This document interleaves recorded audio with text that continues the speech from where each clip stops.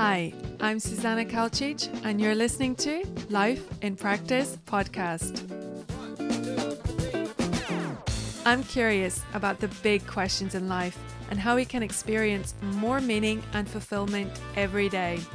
Join me as my guests share their challenges, successes, and what it means to put our purpose, our values, and our lives in practice. Hello and welcome to Life in Practice podcast. This is your host, Susanna. And today my guest is my dear friend, Celia Peachy. She's a public speaker, an artist, activist, and alchemist. Welcome, Celia. Thank you for having me, Susie. So Celia and I connected quite a couple of years ago now over our shared interest and passion for personal development, spirituality, relationships, communication, so many topics.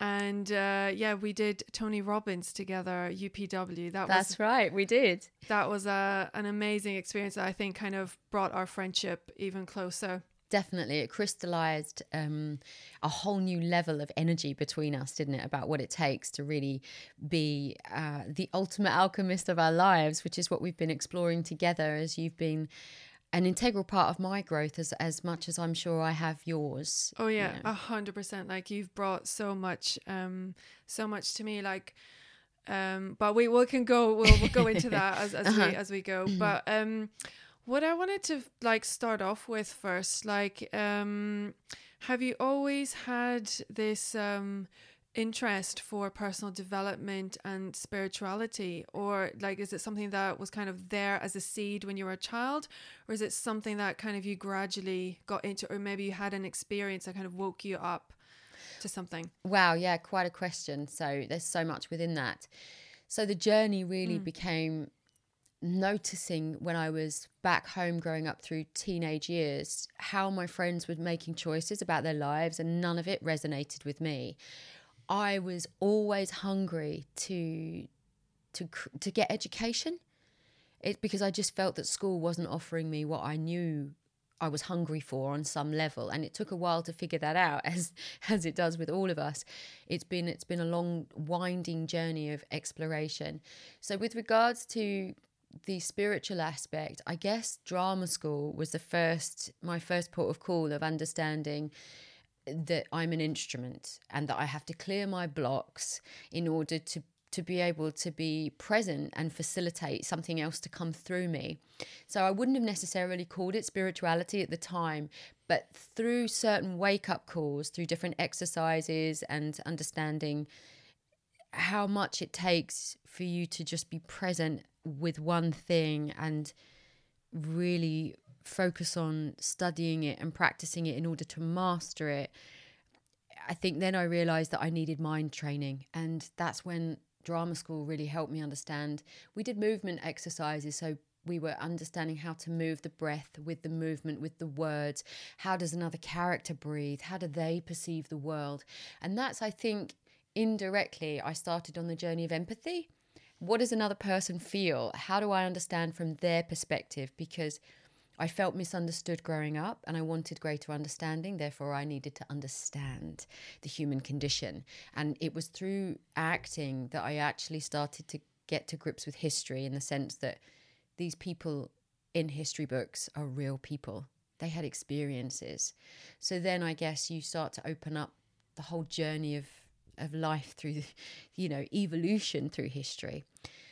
So with regards to spirituality, I think drama school opened me up to that I'm a vessel for information. And then it was an emotional breakthrough, because I think when you study anything artistic, it challenges all your preconceived ideas, because all of a sudden you're not following someone else's prescription. You're asked to offer something of yourself, which means you need to be seen, you need to be vulnerable, and you need to trust yourself. And so that means you crack. And that's when I first had my first awakening at drama school. And then it's been a journey from then of consistent work in different ways to meet myself on the path of creative exploration and healing. And so call it what you will, it's all been spiritual. Yeah, no. So this like kind of theme of creativity and the creative process. I've had a couple of people who I interviewed before, and we discussed this a bit. And I mean, from my perspective on it, I wonder if it's something that you agree with, is that the creative process itself is kind of a spiritual experience, because when you tap into like true creativity, it's not you who's actually creating. You're actually tuning into, whether you want to call it like collective consciousness, and in your words, as you said, like you're kind of used as a vessel for that communication or that project or whatever.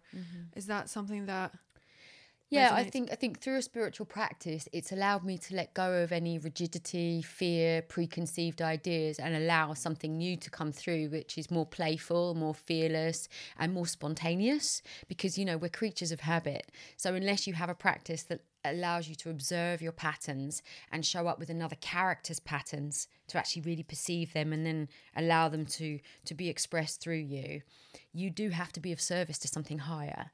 So yeah, I would definitely say that it's about being an instrument for good. That's where your limitless capacity comes through. And just what you talked about, like exploring different blocks, because I think within creativity also that's where the ego shows up a lot, because I think, I know, in a way it's our egos that block the kind of the smoothness of the creative process. What do you think? Totally. So, as you know, I've got this alter ego aspect called Neurotica, and she's the one that creates the excuses and the reasons and the judgments to not allow herself to be playful or a fool or align with values and vulnerability. It's all about defensiveness and holding it together and looking good, but not necessarily feeling good. And, you know, life is messy. And when we can actually make peace and be there for ourselves in our mess, that's when we start to make real progress, I believe anyway, because I'm not adding insult to injury, I'm not beating myself up, and I'm allowing myself to feel energized by observing, okay, I've made a mistake. Okay, I'm not perfect. Okay, that person's done it better than me.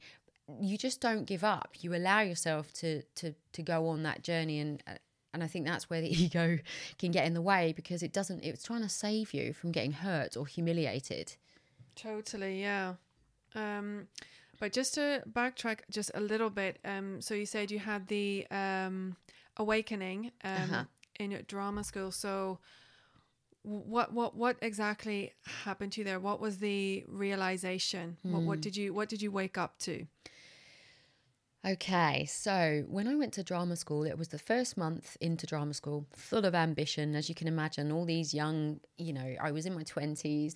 I was like, this is it. I'm going to Hollywood. I've got everything that it takes. I worked really hard, I have to say. You know, I didn't have a place to stay. I was squatting before I got there, and I trained really hard, saved up, worked hard to get a private teacher. And then I did the private classes and got into one of the top drama schools. So I got in thinking, you know what? I've got what it takes. Then we go in to do different exercises which really open up the psyche and your emotional capacities, and a whole well that you don't even know is within you. So we did this exercise called the emotional recall. They don't actually do it anymore, because what you're accessing is potential traumas. So what happened is we were asked to bring in an object that either made us happy or it made us sad. I brought in a stone that my mother painted at a particular point in our lives, in her life.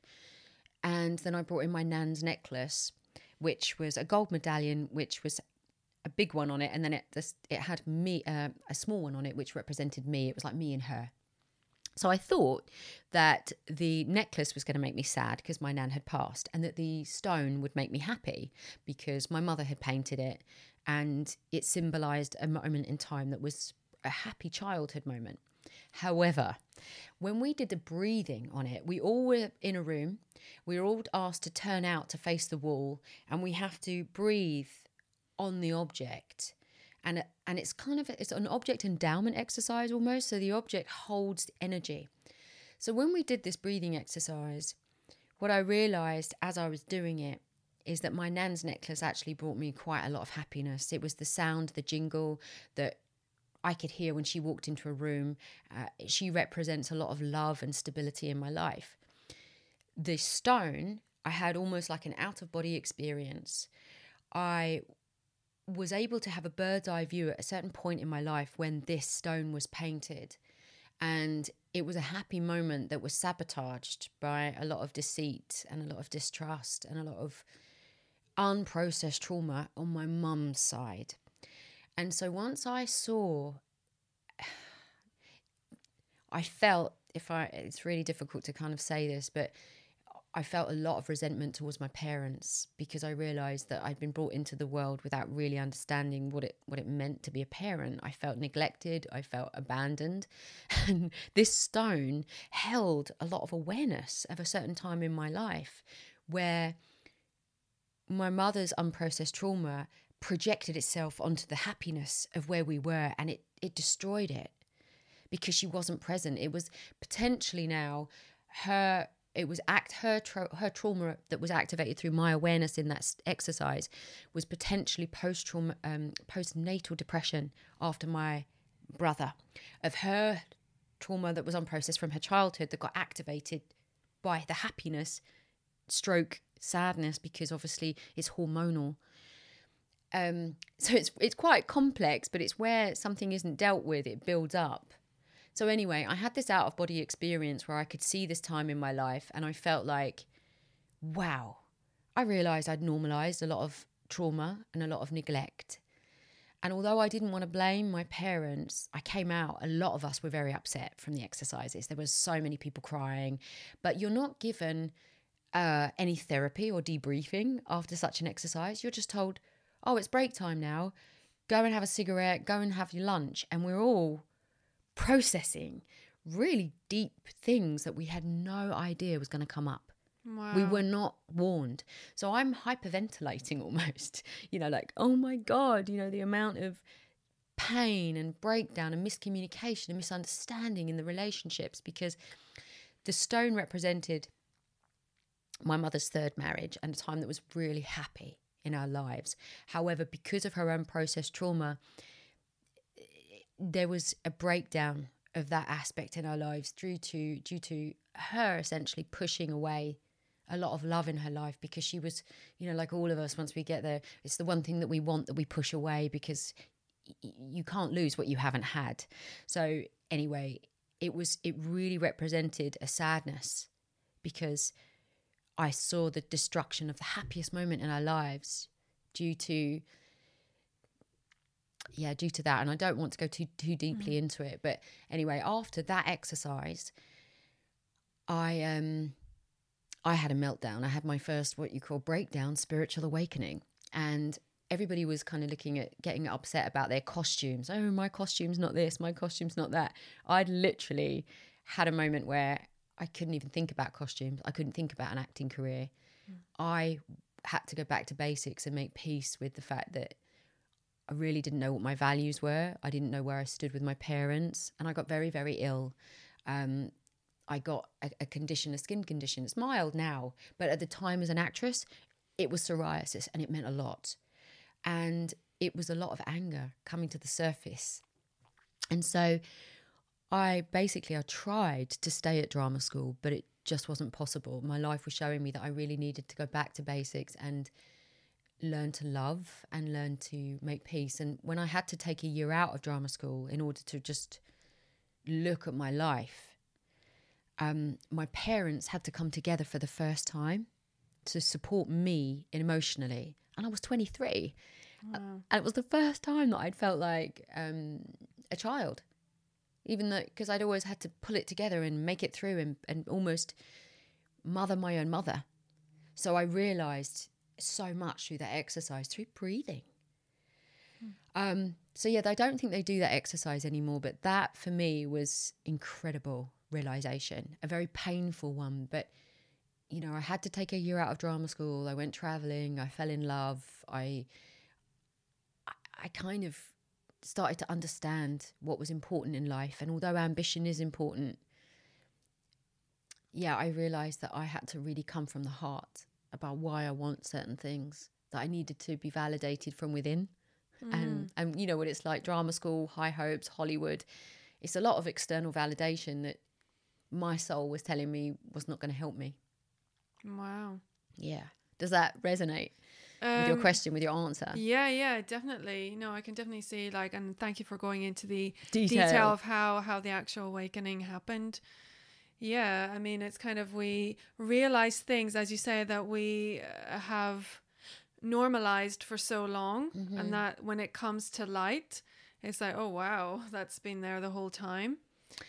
Yeah, and I think with the journey going on to that, it's like, as you realize how much love was lacking in your life, you have to really master the art of not going into victim about it, but just being grateful for the realization and what we have now moving forward. So that was the beginning of my spiritual awakening, I guess, is that my ego was completely just smashed, you know, with hopes and dreams, to just really get real about what's important to me, which is family and friends, and questioning values and sort of figuring out how to live in alignment with them.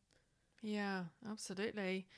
And then, so did you go back to drama school? Because then you kind of explored spirituality a bit further. I took a year out of drama school and just took a look at life, you know, and went traveling and fell in love. And then I did go back, because I'm someone that loves to, you know, I finish what I start, regardless of the traumas and the challenges that life is. We must follow through, because life will break our hearts, but we mustn't break our own hearts. So I did go back to drama school. That was powerful. Say it again. Life can break our hearts, but we mustn't break our own heart. Yeah. You know, we have to be there for ourselves. And I think that for me, when I realised that no one's going to do it for me, I need to show up and finish what I started. So I did. I went back and completed drama school. I left it on a good note. But I think that the growth that I went through on the year out really helped me become a better actress. Yeah. Because I understood the vulnerability and the fragility of different characters, and the level of empathy that I talked about in the beginning was really viscerally, it landed. Wow. And then obviously the relationship with your mum has been such I think a key part to your journey. Can you speak a bit more into that, how that has had an impact on you? My relationship with my mum, you know, she was a fabulous person, but she was very young when she gave birth to me. So she was 21 years old. Now, when I was 21 years old, I did not have my act together. You know, we're all mature at different levels. So my mum was really close. We were really close. We were really good friends. I think as a mother, she didn't really know how to operate, you know, and there was a lot of unprocessed trauma. And I think, you know, I'm very particular now about people. Why are you bringing a child into the world? Do you know what you're really bringing in? It's a sacred commitment to another being. And so she was a really good soul, really good person, great sense of humour. However, that was a different generation. And there was a lot of unprocessed trauma, a lot of mental health issues. And it was like I was always trying to heal my mother. I was the mother to my mother. And so even though I got an opportunity to touch on my own dreams, I felt like, which was the name of my play, Girl Constantly Effing Interrupted. It was like, oh, here we go again. Something else to interrupt the flow. But now I realise the obstacles are the journey, you know. So when I gather, when you're asking me about my mum, you're always asking me about the tragedy that happened. So I think growing up was I didn't realise, as I said to you, the level of trauma that I had normalised, trying to cope as a teenager with a mother that had mental health issues, that also had no real understanding of really healthy love. And so she got married to the man of her dreams. It did happen. It happens. My younger brother's father, he's a very kind, resilient, gentle man. And I think that, as I said before, the postnatal depression after my brother activated a trauma that was never dealt with from her childhood. And therefore, that marriage broke down. Then once they'd had a divorce, she realised what had happened. And she kind of never forgave herself. It was very sad. Even though she had her own house, she was now a single mother with this child that she didn't really need to be. That man loved her, deeply loved her, but that purity of love was alien to her because of her own childhood betrayal from her own father. And sadly, after that, it's my feeling, I can't speak for anyone else in the family, that she never forgave herself. And so her energy dipped. She was a woman on her own. And she was lonely, and she didn't have a strong sense of self that me and you now understand is so vital to our point of attraction, to how we allow people and we educate them on how to treat us. So she met someone very innocently while walking the dog one day, who had just got out of prison for less than a year for murdering another woman. So it wasn't like a domestic abuse scenario where she had an abusive partner. She met someone who was literally looking to prey on a vulnerable woman on her own. But did she know that he was previously convicted? No, not initially. Yeah. She didn't. And it's really complex because there's a short space of time and there's so many kind of details within the unfolding of her murder. Let's just say it. So, yeah, in order to clarify it for people listening, after my mother's third divorce, third time, she never really recovered. And when she was innocently walking the dog, she met someone who seemed very charming and intelligent, but they had an agenda. They weren't just a guy that she met. This was someone that was looking to prey on someone. And so she dated this person for a short period of time. And sadly was taken advantage of, and he was a cold, calculated killer, and he befriended my little brother and made, every attempt he could to pull the wool over everybody's eyes that she may have introduced him to in that short period. Once she figured that he was not the real deal and that things weren't adding up, she did call the police. She, as you know, the sad story, she cried out for help. They downgraded the call. They didn't take her cries for help seriously. Someone was meant to come and visit her. And in between the time that they were meant to come and they didn't, he killed her. Oh my God. And he brutally murdered my mother. And it's been that journey of recovery ever since, because I knew that it wasn't going to end too well because of the traumas along the way that hadn't been processed and healed. Because, healing is a long journey. So that was in 2008. And even the police took the word of a convicted killer on her doorstep when she'd been crying out for help, and she's dead feet from the door. And so the catalogue of errors that led to this case and the synchronicities that allowed this to happen are unprecedented. And so ever since, as you're well aware, I've been campaigning and an activist for healthy relationship education, domestic abuse, raising awareness. But the real twist in the tale for me is that I think because even though I've experienced domestic abuse on so many subtle levels, subtle and extreme, where someone's either manipulative or got an undercurrent or they're trying to be possessive, to where it's actual extreme violence. And where people just think domestic abuse is the violence or the hitting, and it's not. It starts in this subtle form. So there'd been so much during my childhood that had been present that I hadn't been aware of until one day, bang, the worst happens. And you realise, wow, if the worst hadn't happened, I might have condoned and normalised so much. Because what happens is that women stay in situations because it's not that bad, but it's awful. But he's okay, he's apologised, but it's not that bad. And that's in normal relationship dynamics. Whereas mine was, even though I'd seen a lot of abuse in my mother's patterns, that I'd also taken on board and normalised to some extent. This was not that. This was someone that actually was a cold, calculated killer that came in and had an agenda and then just killed her. So can you imagine that it's like making peace with the fact that it wasn't a normal domestic abuse scenario. This was a psychopath. Yet you've normalized abuse every step of the way, and then you have that realization, and then the worst of the worst happens. It's just mind-blowing. So it's been now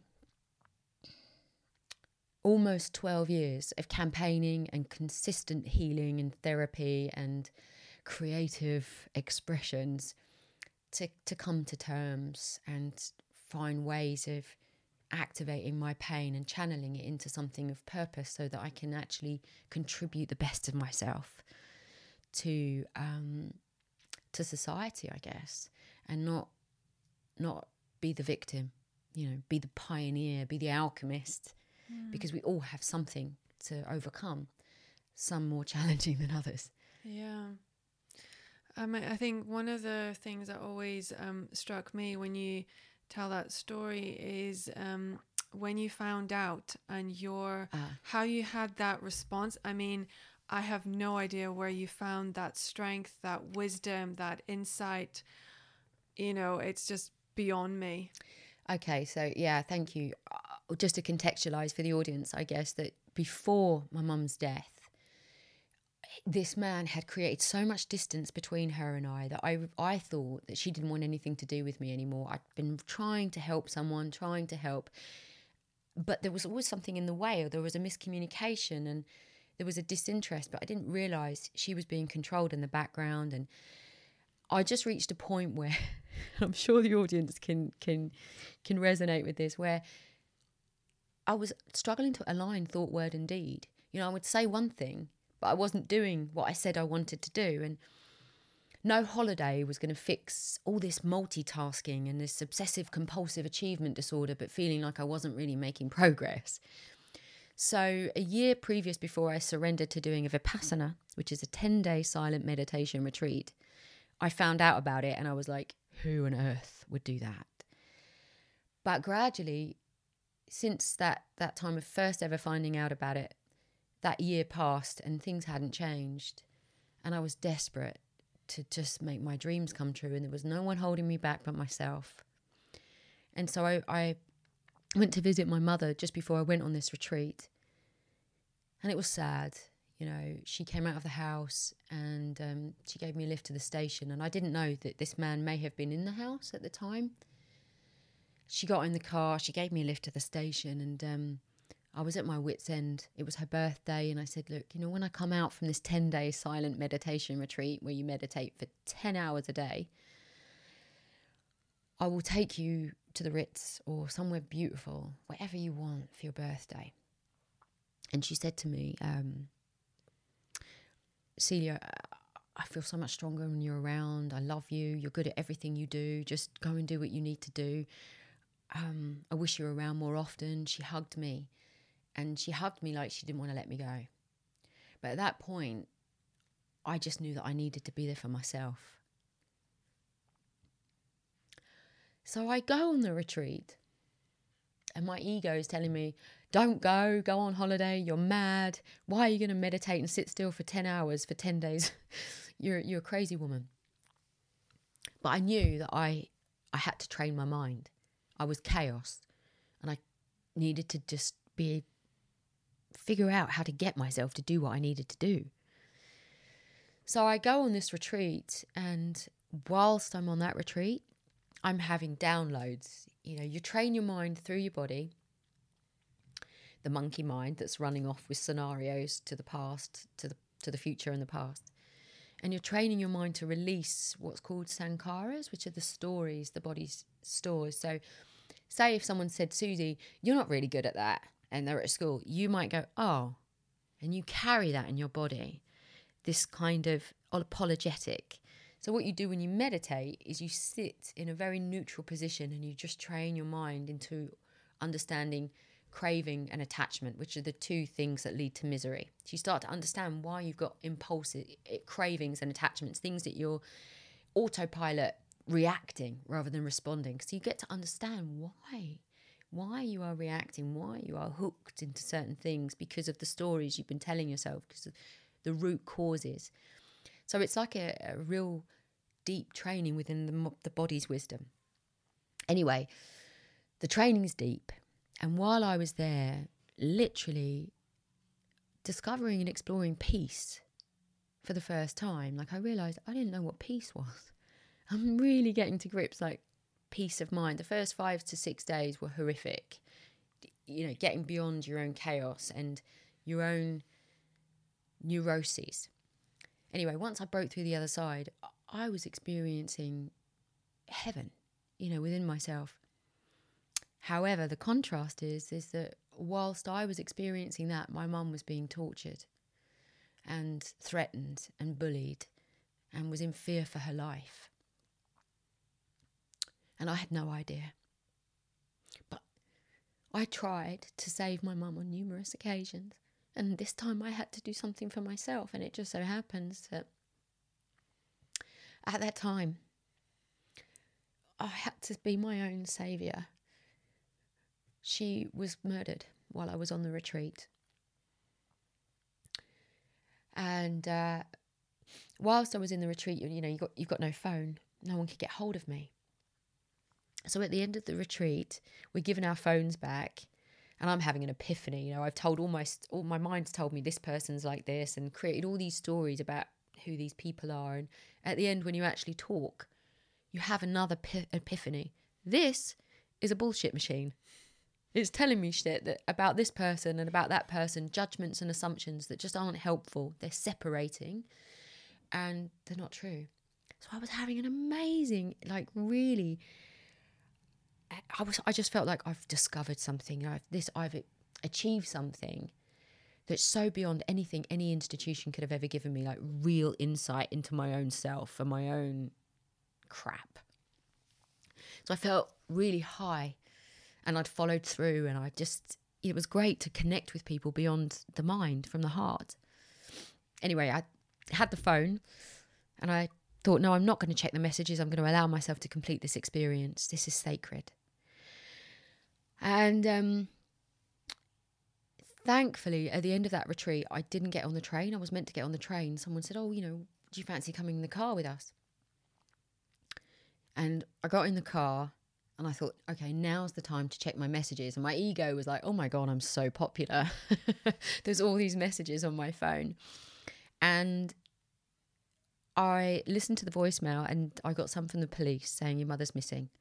Then I get a message from my mum's best friend saying, Celia, something's urgent's happened. You need to call me. So I said to them, can you stop the car? Stop the car. I get out and I go into this field. I phone my mum's best friend, and she says, Celia, I'm really sorry, but your mum's been murdered. And as you can imagine, I just went into complete shock. And I think I screamed.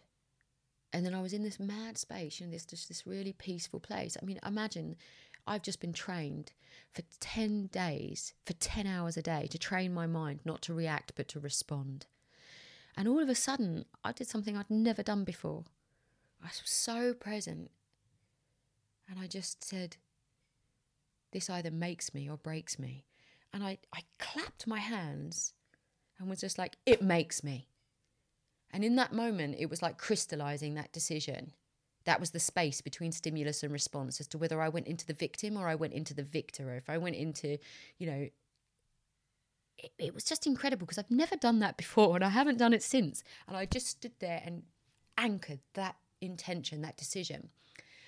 And then I had all this download of symbols and messages. And the message that I received was, be faithful. The balance is being addressed.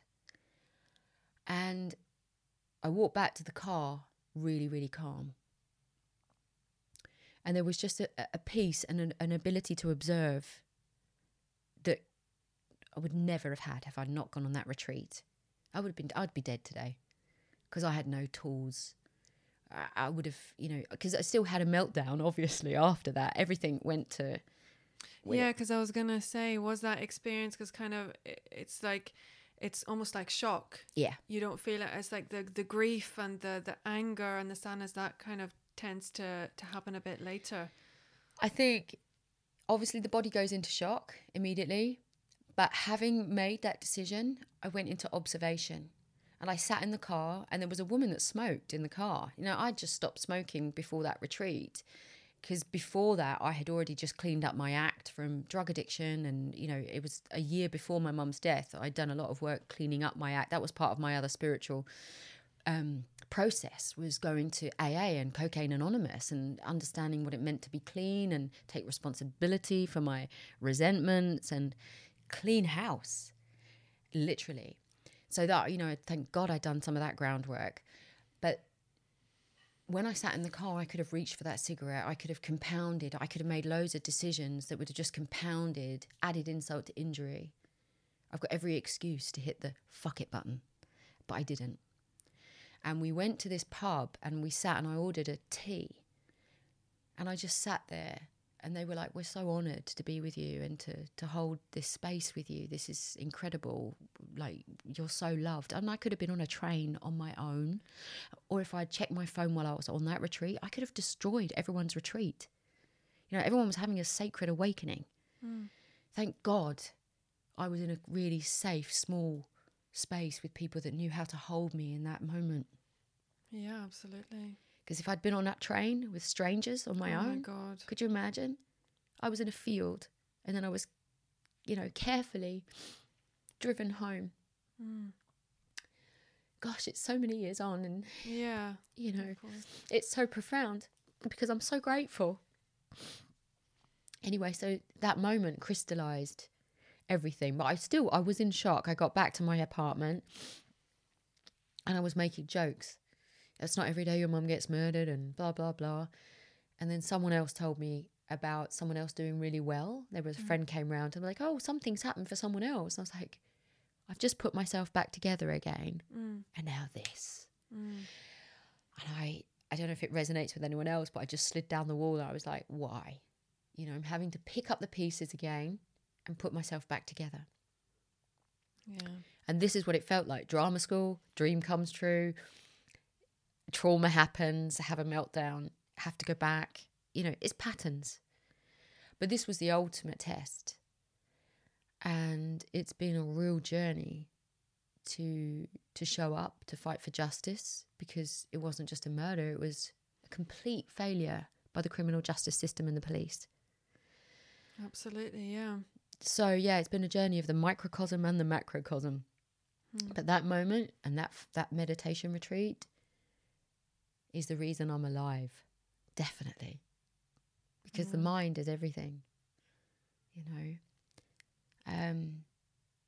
But still, it's still like it gave you that strength as well, you know, because as you say, it's so easy. And I think like most people would go down the route of just why me, which obviously it's and stay there. But the fact that you actually chose, and I would ask you, was that kind of a defining moment where you're like, I'm going to be the alchemist of my own life, I'm going to turn this pain into purpose, or you're gonna it's you know, it's really strange. It's almost like part of me can take responsibility for that moment because I'd done the priming. Yeah, I showed up out of desperation and divine intervention. I happened to be on that retreat because I knew that I was the only person holding myself back from all the things I said I wanted to do, and that I needed to somehow get this to work for me. But there's also, it was out of my hands. It was a higher power because I'd never done that. I couldn't have planned it. It was just, it makes me. And although everything fell apart, that stayed with me. This either makes me or breaks me. And it wasn't coming back to talking about being the ultimate alchemist of your life. That was manifest. That kind of superhero mentality that I took on board was because everything kept going wrong. You know, loads of things after that. Because you imagine you're in the vibration of grief. If anyone talks about the law of attraction, I was in grief and shame. That meant that I was vulnerable to other people's agendas, and I had to seek help to find strength, to understand boundaries, to lift my energy, to find my strength, to build my trust. My mum was raped and murdered and her bank accounts emptied. I'm lucky my brother is alive. My whole life, my whole structure for faith in humankind was destroyed. It was already fragile. I was going to say, like, how on earth do you, like, start to try and trust anybody or even trust life itself? Well, that's interesting, because if you think about that defining moment, that was life speaking through me, and it was so mystical. It was so mystical, and that's what I think my intention was, just to get a grip of my own self, to be there for myself and stop abandoning myself in addiction or gossip or blame. And the Vipassana helped me realise it was the ultimate bonding experience. Take responsibility, be present. And to cultivate an understanding of peace, which is a miracle. And to really understand there's a critic, and that's not me. I can observe it. I don't have to be it. I don't have to identify with it. It wants to destroy and attack everything. That's not me. I'm a lover. I'm a faithful person. I believe in things. I believe in the goodness of humanity. So yeah, that moment was the defining moment. But as I said, coming back to Ultimate Alchemist, where everything kept going wrong, I had to somehow come home to lightheartedness, thank God, to spiritual practice, and go, I'm the ultimate alchemist of my life. I've got this. So after something like what happens with Mum's murder, you go in kind of like grief, you go into kind of like a delusional time and space where you're kind of you're in a parallel universe. It's like the whole world goes back to normal in some ways, but you don't. You're on a planet of fucked upness for quite a while, lost in this realm of trying to make peace with the spirit world and the material world, and nothing means anything anymore. What really means stuff? What makes the meaning of life? So yeah, where everything kept going wrong, I was like, I'm the ultimate alchemist of my life. My power's in my response, and I was formulating my own philosophy. And so it was helping me realize being a victim's not going to reward me. I cannot afford it, because people prey on that energy. Yeah. And it's not an identity worth identifying with for longer than a second. Yes, I was a victim. It's in the past. And not only that, I'm really clear to make it crystal clear to everyone now. That's my mother's story. My story is that I'm here with you today. I'm present. I can love my emotions and elevate myself into the present moment, and have some sort of compartmentalization that's her story. I'm a sovereign being. I'm here to contribute the best of myself to life now, and thank life for the wisdom that's given me. Because if it hadn't happened, I'd still be fretting over petty stuff, and we still get absorbed in that occasionally. But in the main, I've got values that I live by, that it's made me the woman I am.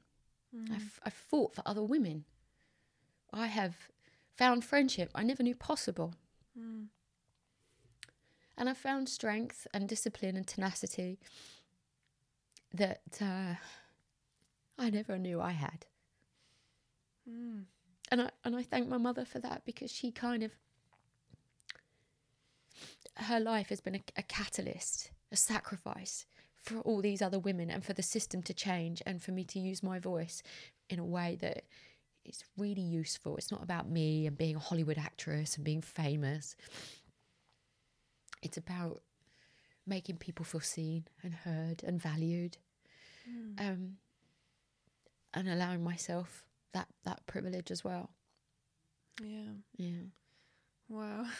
Sorry. So emotional. No, of course. Like, oh my God. Well, it's so important. I mean, like, your courage just to show up and talk about this stuff, it's really, like, thank you. But when we think, like, I just want to point back to something you said about kind of not being a victim. But then there's like a train of thought that people say, oh, you're victim shaming, but it's not that. No. Exactly. But there comes a time when you have to cross over. Yeah. And you can't keep saying, like, when people would introduce me, oh, you've been a victim of domestic abuse. or you're a survivor, it just didn't inspire me. It didn't empower me. It made me feel like I was still stuck in the problem.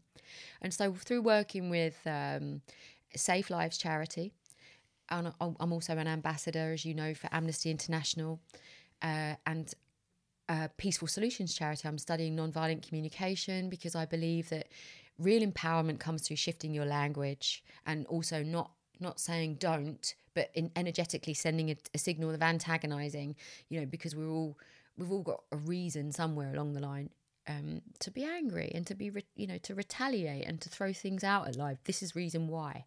And I choose not to do that. And so through working with Safe Lives, I said, look, if we're going to inspire other women to come out of the darkness, survivor and victim's it's not really stepping over that threshold.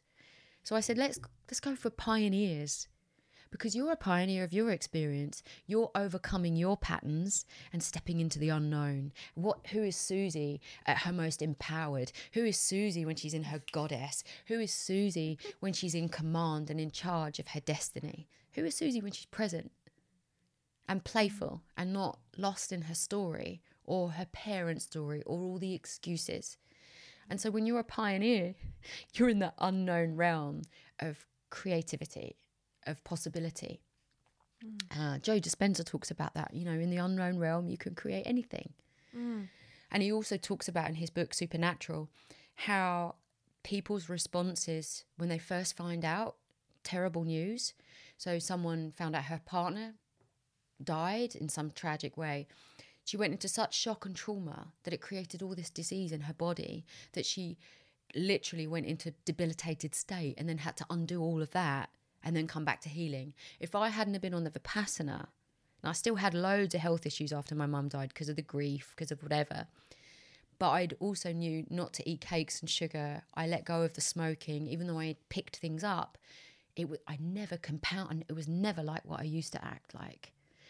I had a space between every decision because I had a practice, which is why you've called your podcast Life in Practice. You're really keen, and which I totally love, you're really keen to explore life in practice. What practices help you be the empowered present person that allows you to show up and offer the best of yourself to the people that you love in your life and create something. Exactly. And I think it's not just about practices, but how do we practice what we value? And it's only the things that we practice consistently that are actually real. They're not a concept anymore because they're being practiced. Exactly. Yeah. So what was your question? Yeah, but I just wanted to like being a pioneer, but I think it's important to obviously hold people accountable for the things that they have done, to hold space for what happened and the grief and the trauma. So that goes obviously to the man who murdered your mum, and also to the police for their failings. So how can we do both, kind of hold those people accountable and let them know so that they fully grasp like what it is that they've done and how they've hurt people, but also then come out and from a place of being, in your words, a pioneer. So the whole journey was a pioneering one. At the same time, people in the press are calling you a victim, because in the society and within the system, our family has been a victim of a broken system. It's designed to make you want to give up. We were told we were lucky to get an inquest, Article 2 right to life. We only got that because of the Human Rights Act. Now, as you know, you were there at my speech at the Human Rights Auditorium last year, where people, I assumed before my mother's murder that I was that ignorant. I thought it was just for immigrants, or I thought it was this. I took for granted as a British white woman that my rights are safe. I didn't ever think that I would be fighting for them in my mum's name as well as my name. So in relation to the system, me and my family, we're victims. However, personally, as I go into the unknown, I did not know that it was going to be a 5-year journey. I was in unknown territory. Personally, even though the label of the system is saying I'm a victim. Personally, I'm saying I'm a pioneer. I'm a pioneer. So I'm having to resonate a different thing. It's something else. Someone else is taking your identity and plastering the press with victim, but you have to inside say to yourself, pioneer, ultimate alchemist, pioneer, because you might never make it to the finishing line if you're still saying you're a victim. It took 5 years to get an inquest, to get some sort of accountability from the police and from the system at large about how the mappers let her down, because he should have been tracked from leaving his country into this country, and there should have been restrictions put on him. But none of that was done. And there was no risk assessment for my mother. So there were loads of different things. But again, it comes back to what you're telling yourself. And so I would not allow victim to stick with me, because otherwise I'd still be full of excuses. You can only allow yourself truly to identify that for a short period, because there were times, Susie, as you're well aware, when you feel that low. I lay in bed and I thought, you've got every reason to just give up. You've got the perfect excuse. If you want to cop out, this is it. You've got the reason. And I just couldn't do that. I couldn't do that. And it's only because of my spiritual practice that I've been able to observe myself from a higher space. Yeah. My mum didn't have a spiritual practice. My dad doesn't have a spiritual practice. And so for me, it's about having a self-reflective practice. What am I thinking? What am I saying? What am I doing? Is it in alignment with how I choose to be? Yeah. Or am I just being a mess for everybody around me? And that takes time and self-compassion, because it's not an easy journey to put all those fragments together and come home to wholeness and take responsibility for yourself. Responsibility. It was only before her death that I chose to take that responsibility. And as I took that leap, the featherbed was there for me. My own higher self. Wow. So going on that healing journey, where did that lead you to? What were some of the things that you explored or tried or... Oh, how about everything? Yeah. So initially it started with conventional therapies before my mother died. And then I remember telling my therapist what had happened. And she was blown away, and then it went on to a deeper journey of, I went back and re-related to Vipassana, because I knew that if I didn't go back and revisit at the right time, that retreat, I might not hold true to the practice that saved me in the first place. So the Vipassana, the therapy, AA,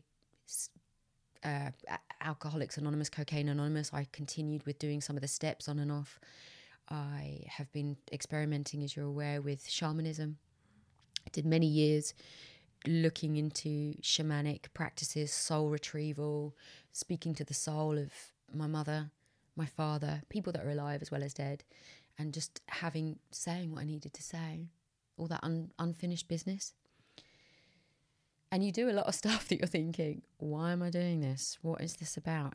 But you're really looking into how you're relating in that subconscious narrative that's playing out in the background, and you bring it right forward. And then there's been ayahuasca and plant medicines. But, I'd say to anyone, I've been on a very manual journey. Before I did plant medicines, I've done a lot of writing, meditating, verbalizing with a therapist, doing a lot of the manual work, because you can't just go to plant medicines and expect that that's going to heal you and fix you. They play a massive part in the journey, should you be open to it. But it's been consistent work. I think I've reached this point now at 11, 12 years. I actually don't have a proper therapist for the first time in years. I am my therapist. I'm able to manage things without going into a drama and without compounding what someone thinks of me into something that I take really personally. I can really be objective about that. And just still advance. Yeah. it's such a personal journey to actually really let go of blaming everyone else and taking full responsibility for how you show up. Yeah, absolutely. But then, you know, as I'll say, you know, people also do deserve, I don't want to say to be blamed if that's not the right language, but, you know, people who do bad things need to face those consequences, you know. 100%. And, you know, recently I did a Yeah. podcast with Real Crime Profile. Yeah. And if you hear me in that, Yeah. I am so hard hitting, more than ever in a way. I've been very diplomatic, so calm, Yeah. doing my best not to blame any, like, to hate police. There are good police officers. However, there are lazy, neglectful individuals within an institution that is faceless and that is not serving the people in the way that it can, and it needs to be held accountable. And that's what I did last week with Real Crime Profile. There needs to be changes in the whole system where people and individuals, where they hand over cases, are signed off so that victims aren't regurgitating information to strangers when they're already vulnerable and scared. They need to know that there's one person, a point of contact that they can trust and rely on. So totally hear you. Yeah. And I've been doing everything I can to really understand just how much they need to be held account. And it's been a long journey. Because you can go into the whole, it's all about love. No, it's not all love and light at all. It's light and dark, but it's bringing that darkness to light and saying, do the right thing. Yeah. Absolutely. And looking at the evil in the eye. And as you know, I describe evil as live backwards. When we put profit over people, when we put our own agenda over someone else's joy or our own joy, because we're operating from fear. You know, anything born out of fear is going to have a consequence. So, yeah, it's about bringing it to light and being loving, but really hard, firm in what needs to change. Yeah, absolutely. And just want to ask about forgiveness. Mm-hmm. Have you come to a place where you forgive? Forgive who? The police or the killer? Both of them. Because I can imagine, like, if any woman or man who's experienced something similar, they've probably felt the same things that you have. And because I think your story is so inspiring that there is a light at the end of the tunnel, you know. And I'm sure people want to know, like, how did you make peace? Yeah, how did you get to where you are? I mean, aside from the, like, spiritual practices, like, because I think I would imagine you would have to find some kind of forgiveness and peace to be able to move on. Well, it really depends on your definition of forgiveness. And when I've done a Vipassana retreat before, because I've done about 4 now, I've trained my mind. I've done service there. I've done 4 10-day silent meditation retreats. That's not for the faint-hearted, to be with yourself. And really process that. And a lot came up. And I remember having to buy the book Forgiving the Unforgivable. And I read certain stories of the most awful things that humans do to each other. But, you know, my life has given me insight onto a higher level of energy, vibration, law of attraction. And so I realised that if I hold on to that grudge and that resentment, that's energy resent. So for me, forgiving is giving the pain to a higher purpose. It's letting go of the judgment or the grievance and holding on to the wisdom. And so with my mother's killer, somewhere along the line, he was corrupted away from love. There must have been a very traumatic childhood there. I don't know the ins and outs. All I know is that person is deeply, deeply troubled. The police hold them account. Do I forgive? I have to say that in forgiveness, I guess, it's letting go of the grudge. I love myself enough to let go of that grudge and say, it's happened. Now what do I do? How can I help prevent other people losing their lives? How can I show up in a way that shows light at the end of the tunnel? And how can I celebrate my life? My life matters. I can't live in the shadow of what happened to my mother. So forgiveness for me is empowering myself with the wisdom that I see that I'm a sovereign being, and awful things happen to loads of people in this world. Some people suffer more than others, and it can either, like what happened after the Vipassana, it can either make me or break me. And I don't say that lightly. Every single day I have that, yeah, but it was because this happened that you can't do that. It's because this happened that you've got this excuse. And you have to use that voice, and you have to say, it's because of that I can, and I will. And you have to pivot every single time that voice comes up, because otherwise you attract what you put out. And you cannot afford, I have to live in faith that everything that happens is for the greater good. And there's always someone worse off, you know. And it's my legacy to my mum to live my truth. We're not our parents. You know, the biology belief says that. And I've been studying, as you're well aware, to the nth degree. How do I speak my highest truth? How do I be courageous yet humble? How do I get out of my own way? Be vulnerable but empowered. And that's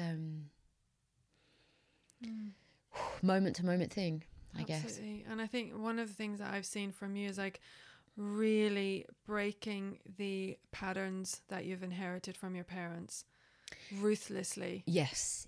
And also, as we said before this podcast, it's like saying the relationship with my father and my mother.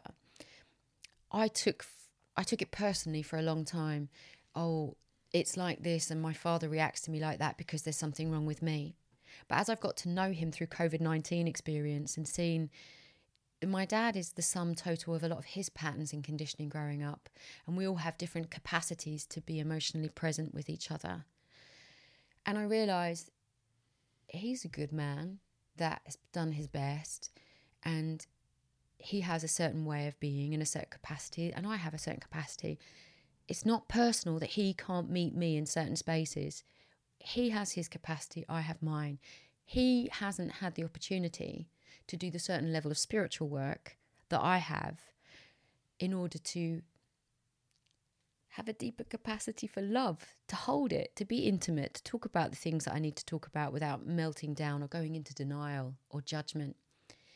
So, yeah, I see that my dad is a really stable, brave man. And I can love him for who he is without feeling like, what's the word? You know, like I have to fall prey or hold him, be resentful. The fact that he couldn't be there for me really in a way that I might have wanted after my mum died. Because I've had to deal with it pretty much with my brother and my uncle, but on my own. I carried a lot of that case, and I've had to be there for myself and cultivate a strong sense of self that no one could take from me, which is what I saw my mother didn't have. So through seeing that in her, and where she didn't have that, I had to give it to myself. So that was a gift, that almost like a curse was the blessing, to look myself in the mirror and say, you're my best friend, I've got your back. And so it's forgiving our parents. They're doing the best they can with the knowledge and understanding they have. But I guess it's having also distance and space and holding your own boundary to know I can love them from a distance or a level of intimacy that's safe for both of us, to be in love and not take on that attribute, and not to resent it or deny it or degrade it or judge it, but just hold us. We're all doing the best that we can. And yeah, I love my father. He has taught me how to command respect and how to really see that people are doing the best they can with the knowledge and understanding they have. And I thank my mum for showing me how to cultivate that strong sense of self inside. Yeah. And I think, would you say that is kind of what the meaning of being the ultimate alchemist is transforming that taking, as you say, the curse and turning it into a blessing, taking the pain and putting that energy into purpose. Absolutely. Turning pain to purpose is it, because no one in this life gets out without something. And if you haven't had a struggle, you haven't really maybe characterized your full capacity for your actualization, you know, because we all have something to overcome. So yeah, it's about turning your pain to purpose. It's about noticing that voice and saying, it's not the reason I can't, it's the reason I can, the reason I am. And to just be really present in how you respond to life's challenges. Yeah.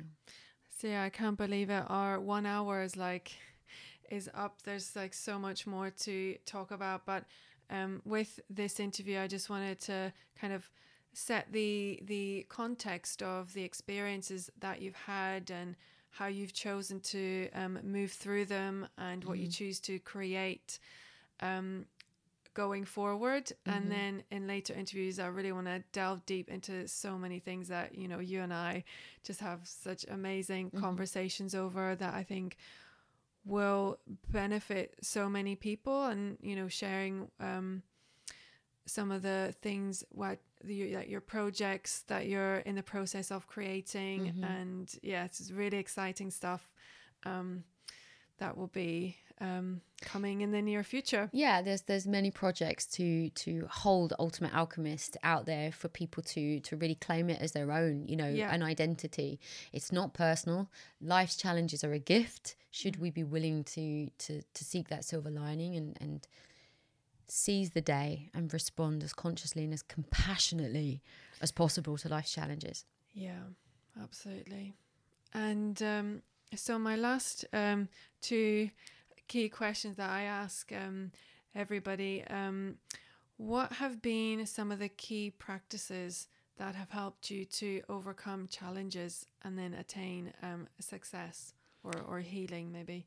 So obviously Vipassana meditation is just meditation in general, just being able to sit in your discomfort and observe your mind and see it like a blue sky, and the clouds are your thoughts, and that you have a choice with which, are you going to identify with that thought? Are you going to let that be your story? Or can you just observe? And I think that liberation from craving and attachment and addictions, that's been a big part of it. I understand that not everybody can meditate, so going for a walk, channeling, running's helped me, freshwater swimming, you're getting more than one practice now. But journal writing too. You know, interviewing myself. How am I thinking and how am I feeling about that? What story am I telling myself? What's the story I want to tell myself? How am I getting in the way? How can I get out of the way? And really, it's like my brother said to me. He said, if I spent as much time believing in myself as I did doubting myself, imagine what I could create. And I think through journal writing, you really reflect. And without a self-reflective practice, you don't really know who you are.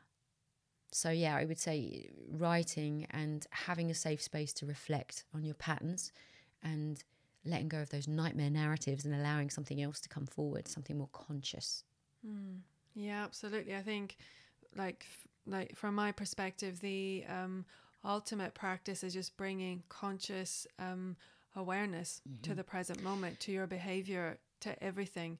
Well, it's also what we know a lot about is changing your state. I mean, for years, I've got up at the crack of dawn and I've gone running with a running partner and I've jumped in freezing cold water. And out of all of the practices, that freezing cold water has transformed everything, because every nerve cell, you know, Wim Hof does it too. It transforms you. You're awake, you're present. Everything shifts within you. And it just cleanses you energetically on another level. So it's about changing your state. So predominantly that's been years of conditioning myself. Like I used to lay in bed and be like, oh, I'm so tired today, I can't get up. And then I'd think, well, how's my day going to go if I don't get up and do that exercise? Well, it was a downward spiral. So I would get up. I'd get up, get out of bed, do what it takes. And then when I'd be in that water, I'd think, wow, I feel amazing. Because the worse you feel, if you do apply the tools, the most amazing transformation happens. You feel incredible, that you're like, I just felt like suicidal, and now I feel on top of the world and the most empowered person. So that contrast really shows you the power of these exercises. So I've been drilling that for years, changing my state, elevating my energy so that I can evolve. And that's what Ultimate Alchemist is about. It's about how do you elevate yourself so that you can evolve into a vibration of love and not live in fear. Because most of the population live under courage, which is, you know, the pride and the anger and all of that stuff and shame. And once you get up to courage and you get into the higher levels, then you've got something really powerful to offer, and you attract opportunities that are miraculous. So changing your state will change your story, which changes your strategy in life, because other coping mechanisms are the addictive ones. So you need to have a self-reflective practice, and you need to get into your body. Totally. This is your whole intelligence system right here, not just here. This is a fragment. This is the ultimate in your heart. Yeah. I know, like, I mean, before we started this interview, we did a Tony Robbins thing, so to get us into state. And yeah, getting out in nature, freezing cold water, doing things you don't want to do, that your mind is going, oh no, don't do that. Whatever your mind says, do the opposite. Listen to your heart, listen to your body. And I got this beautiful quote, it comes from India, which is, make your mind your friend, your heart your temple, and your body your teacher. Because the mind isn't the enemy. We have to, one thing that's really helping me move forward is to be the most compassionate communicator with myself, so that I can pass that on to other people. Because if I'm berating myself, I'm angry and I'm not that friendly to myself. How can I offer anything to anyone else when you're conflicted? So being compassionate to myself, and that gives me the space to show up and be part of the process and make mistakes and laugh and continue to make, you know, progress. Brilliant. And so the final question, what do you value most and how do you put it into practice? I value freedom and sovereignty.